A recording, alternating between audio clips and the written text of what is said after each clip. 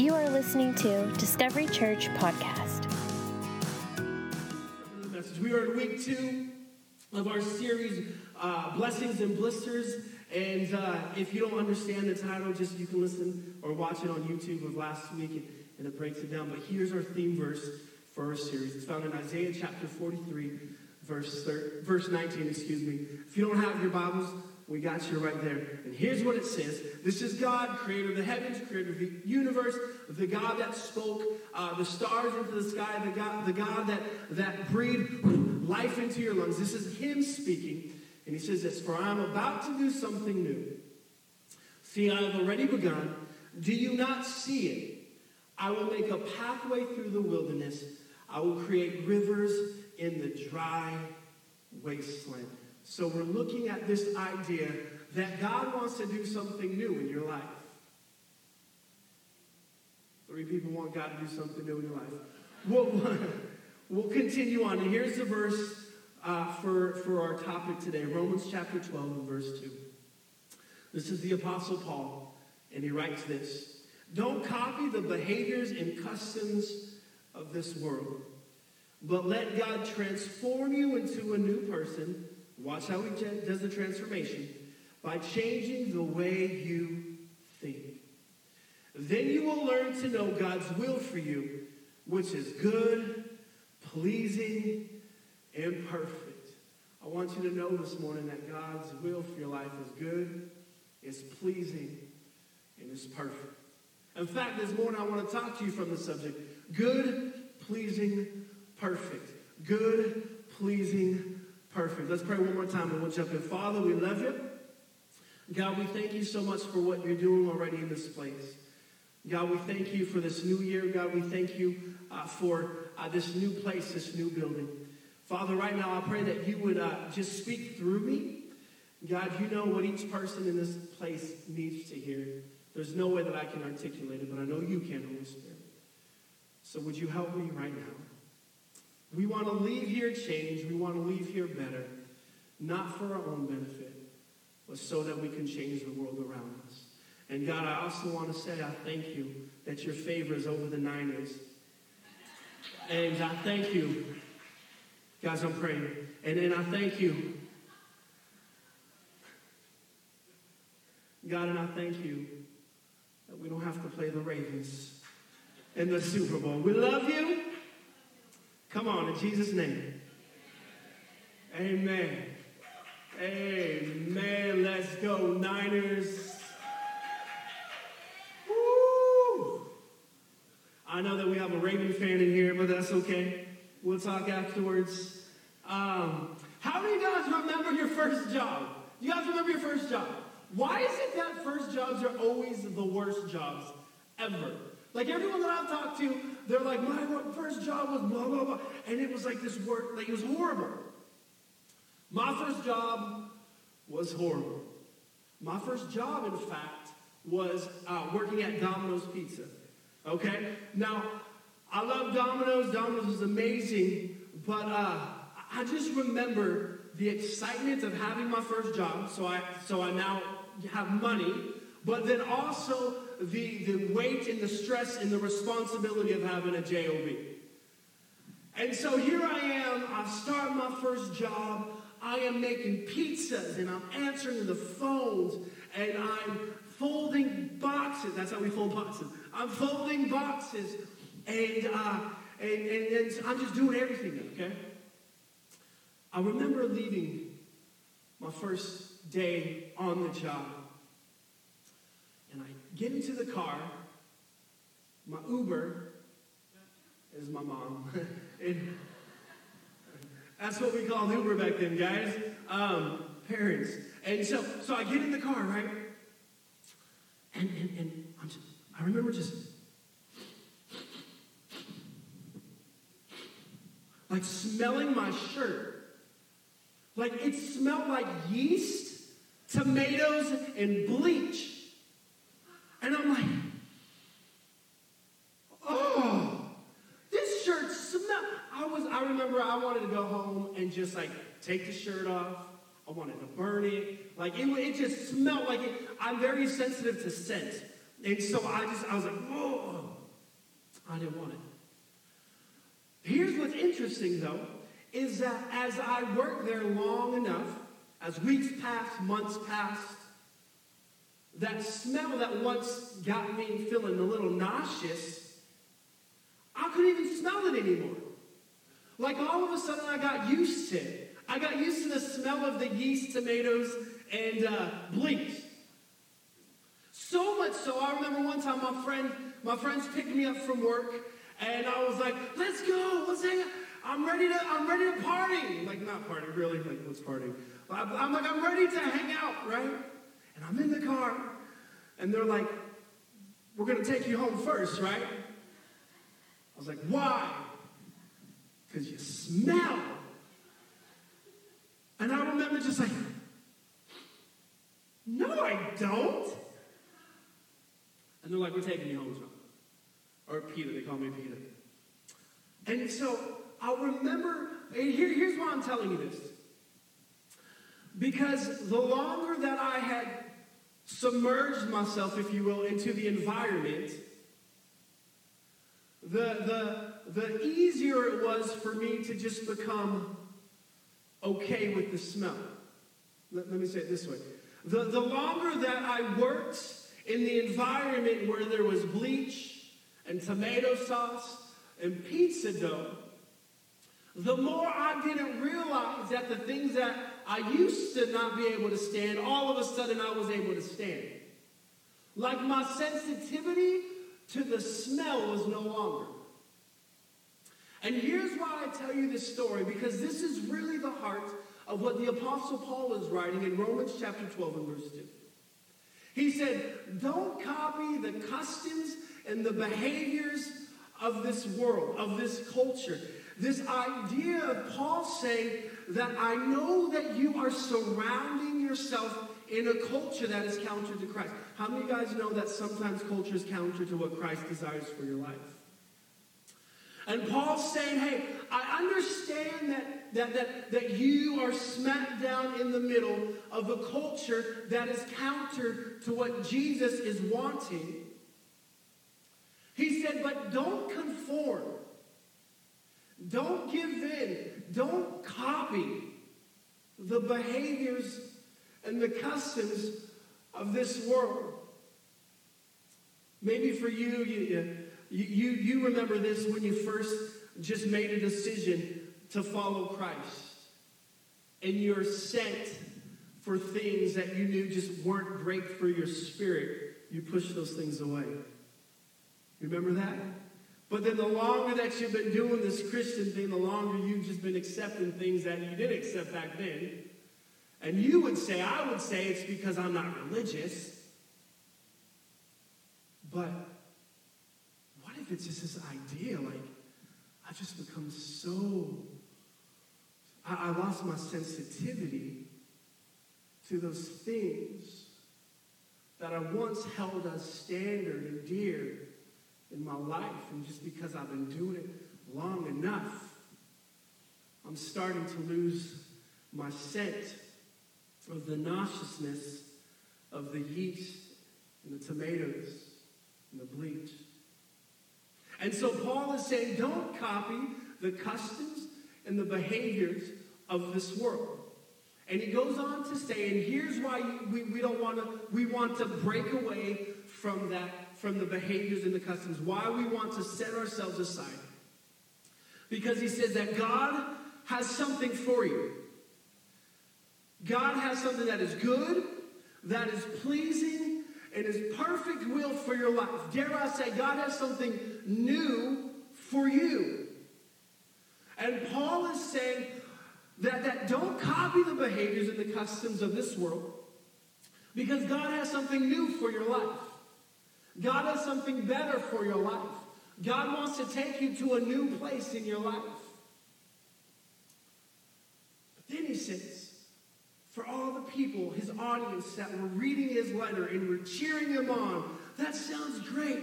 I accept it. Amen. Preach, Paul, preach. He says something that is that caught my attention. He said that God's will, that is good, pleasing, and perfect. the new, that it's all predicated on how you think. And so if our mind is not right, then it holds back all that is good, pleasing, and perfect that God has for our life. And I'll explain it more because I think it deserves some explaining. So this idea that what God has for our life, what God has for you, and you, this year, 2020, your ability to step in the new, to step in the good, the pleasing, and perfect, it starts with how you think. In other words, the way that you process new in here will set value to what you see new out here. So it starts right here. And this is actually, we see this in the story that we're going to read in Numbers chapter 20. This idea that there had to be some, as Paul would say, some transformation of the way that we think in order for these people to step into what God has for them. So, if you were here last week, we talked briefly about a story that involved a guy named Moses, a guy named Aaron, God, and a rock. And so, just a brief overview of what we talked about last week is, here was Moses. He's leading his people. They just left Egypt. They're pursuing their new promised land, the new place that God had for them. And during their journey, they begin complaining. They begin saying, Moses, we're thirsty. Moses, why are you having us why are you letting us die of thirst? Come on, drama. So Moses, he goes to God. He's like, God, these people, I love them, but they're driving me crazy. What do I do?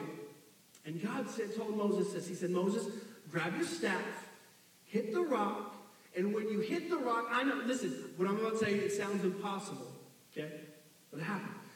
Grab the staff, hit the rock, and out of the rock flowed water. Okay? Now, I know what you're saying, like, John, that's impossible. But I would rather serve a God that can have water flow from a rock than provide water with rain. Right? Like, I'd rather have a God that can do impossible things. And so that's what happened, okay? So that was, fast forward now to Numbers chapter 20. And we find ourselves in the very same predicament. However, time has passed on. So Numbers chapter 20. And what I want us to do within this text, I want to give you three thoughts that need transformation. Three thoughts that need transformation. And so here we go, Numbers chapter 20. Once again, Moses is leading God's children, Israel, through the wilderness. And once again, the people start complaining. Once again, they begin to tell Moses, Moses, we're thirsty. Now, unlike the last time that we read, this time the people really started complaining. They started saying things like, Moses, you should have left us in Egypt. At least we had something to eat and drink in Egypt. Moses, why did you bring us out here to die? And so here's the first thought that needs transformation. And this is in your notes. First one is this. The old way is the easy way. The old way is the easy way. See, these people, they begin complaining, Moses, it was so much better back in Egypt. See, we got to understand the significance of what they're saying because they were slaves back in Egypt. They're free now, but they were slaves back in Egypt, and yet they're saying, Moses, it was better there. It was better the old way. The old way was so much easier. So much easier. It was so much easier, Moses. And they begin complaining about how the old way was easier. As I was preparing this message, I really felt like there are some of us in here this morning where we've gotten to that place where Israel was. Like we've been having conversations with God. God, I've been doing X, Y, Z. God, I've been going to church. God, I've been serving. God, I've been doing this. I've been doing that. God, I've been kind to the people that I don't like. God, I've been great at my boss. And God, and it just seems like nothing is working out for you. And I feel like as I was preparing this message, that there's some in here this morning where you began telling God, it was way easier the old way. God, it was way easier when I was doing what I wanted. God, it was way easier when I was doing this. God, it was way easier when I was just fill in the blank. Whatever it is. God, it was way easier. And I think the danger of the old way, of valuing the old way and putting an emphasis in the old way, is that the old way blinds you from your current way. Because when you're stuck in whatever predicament you find yourself in, a sickness, an addiction, whatever it is, when you find yourself lost and you find yourself like, oh, I just miss the old way, what happens is that the old way gets you to begin to believe that where you're at now is the final destination. See, Israel, they began complaining in the desert that I wish I was in Egypt. Because they were understanding their circumstances as current and not what God had for them in the promised land. And they were willing to give away what God had for them for what God brought them out of just because they couldn't see. All they saw was where they were at. Listen, we got to allow God to transform our mind that the old way is not the easy way. The old way is the harder way. The older way will rob you from all that God has for you. And so the first thought that we need transformation for is the old way is the easy way. Here's the second one. My way is the best way. My way is the best way. So the people are complaining, Moses, we don't have anything to drink. What are we going to do? So once again, Moses, he goes to God on behalf of his people. And he's like, God, these people are driving me insane. Y'all never led anyone before. That's why you're so quiet. Otherwise, you're like, amen. And so God, like, I don't know what to do. These people are thirsty. What am I supposed to do? And God tells him. He says, Moses, grab your staff. Check. God tells Moses, he says, Moses, I want you to go to that rock over there. Check. God says, Moses, instead of hitting the rock, I want you to speak to the rock. Okay, cool. So the text says, and this is in your notes, Moses, he goes out to the rock. God told him to speak to the rock. Moses, he hit the rock.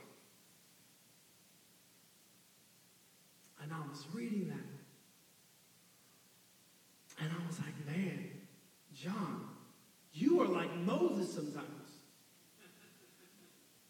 I don't know about about you, but how many, go and ask God, God, I need help on this.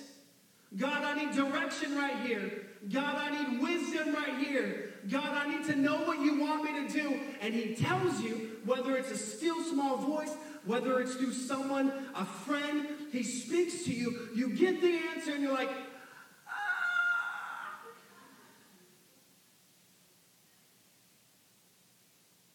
He tells you what you're supposed to do and you're like, well, the way that I did it last time did work. And he hid it. I think if we're not careful, it's very easy to believe that my way is the best way. And really the only reason why we think it's the best way is because, well, we've done it before. The only reason why I think my way is the best way is because I don't have to rely on anyone else. And Moses, he goes out and he does it his way. And he hits the rock. Here's what I want you to get, though, because I love this, is that even in Moses' disobedience, water still flowed from the rock. That leads me to my third and final thought that needs transformation. It's this. His way is just a way. His way, so God's way, is just a way.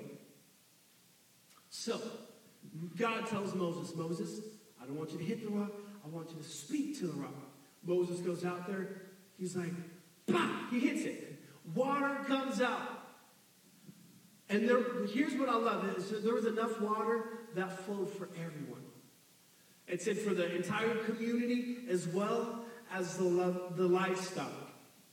And everyone was able to drink.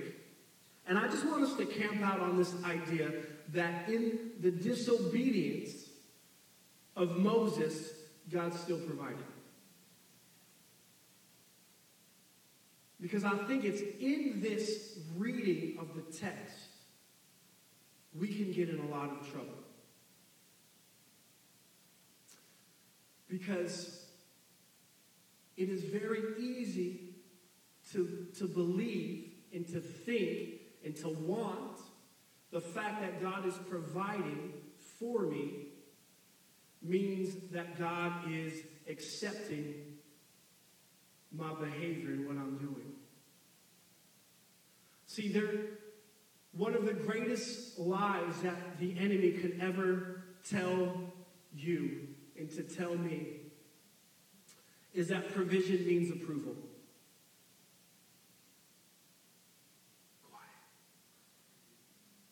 The greatest lie, one of the greatest lies that the enemy could ever tell you is that provision means approval.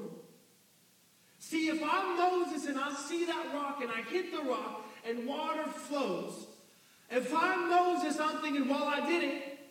I may have not done it God's way, but I did it. Here's my party trick, y'all. The water's flowing. And it's very easy to believe that just because the water was flowing from the rock, that Moses was in the right. Can I tell you this morning that just because you see the proverbial water from the rock coming from your life does not necessarily mean God is approving of everything that you or I am doing. The fact that the water is flowing from the rock is showing that God loves you, that he cares for you, that he's showing you grace and showing you mercy. But please don't get it twisted that it means that he's approving everything that I'm doing, everything that you are doing. The water is not significant of approval. It's not the approval. And so, I'll show you this, okay? Because you guys are looking at me real hard right now. I'll show you what I'm talking about. So the verse I'm about to read is right after the water flowed. is right after all the community, everyone in the community was able to drink. Was right after all the livestock were able to drink, okay? So everyone is full. No one's thirsty. God, through his grace and through his mercy, provided. But watch what God says. Numbers chapter 20, verse 12, and we have it up on the screen. But the Lord said to Moses and Aaron, because you did not trust me enough to demonstrate my holiness to the people of Israel, you will not lead them into the land I am giving them.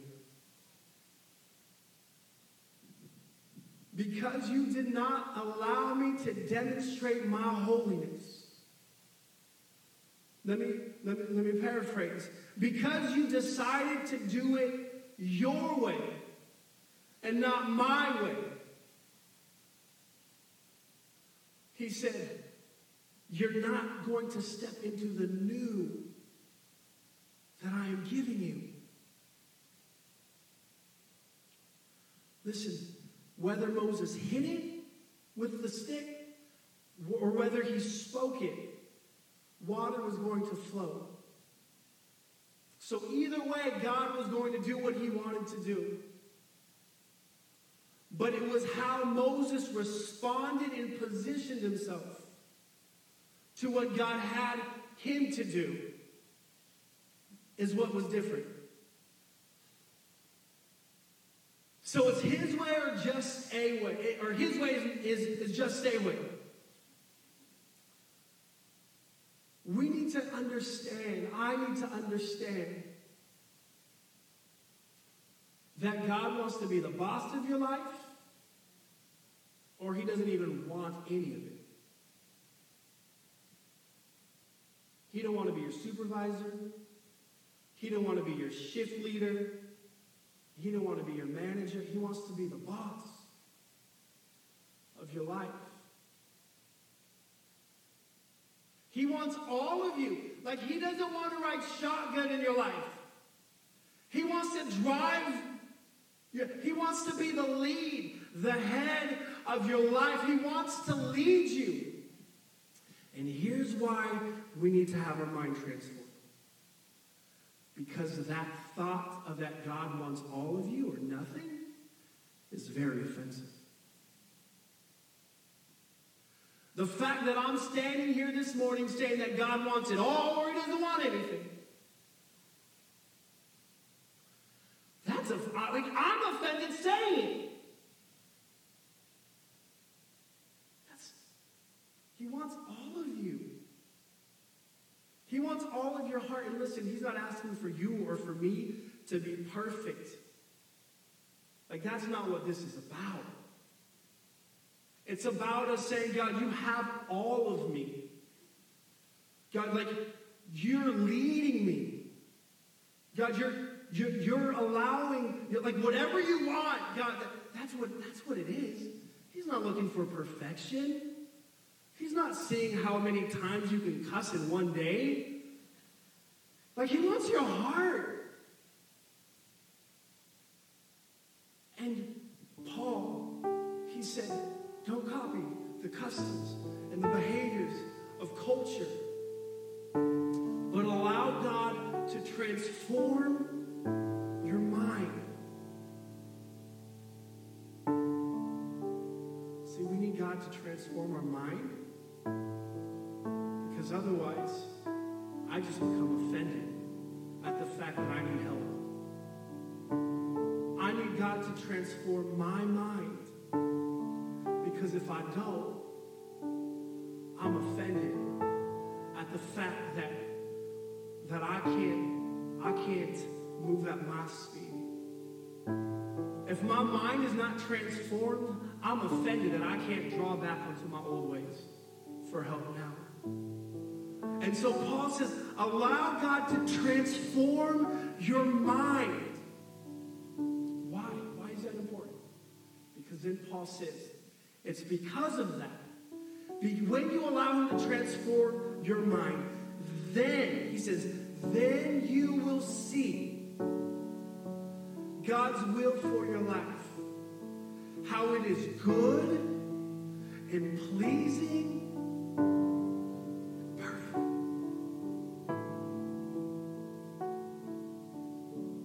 God wants to transform our minds, the way that we think. And it's vital for us to have a transformed mind so that we can step into all that God has for our lives. Amen, somebody. Thank you for listening to Discovery Church Podcast. Remember, we will have a new message for you every Monday at 5 p.m. Make sure to like and subscribe, and you will be notified when a new episode is ready for listening.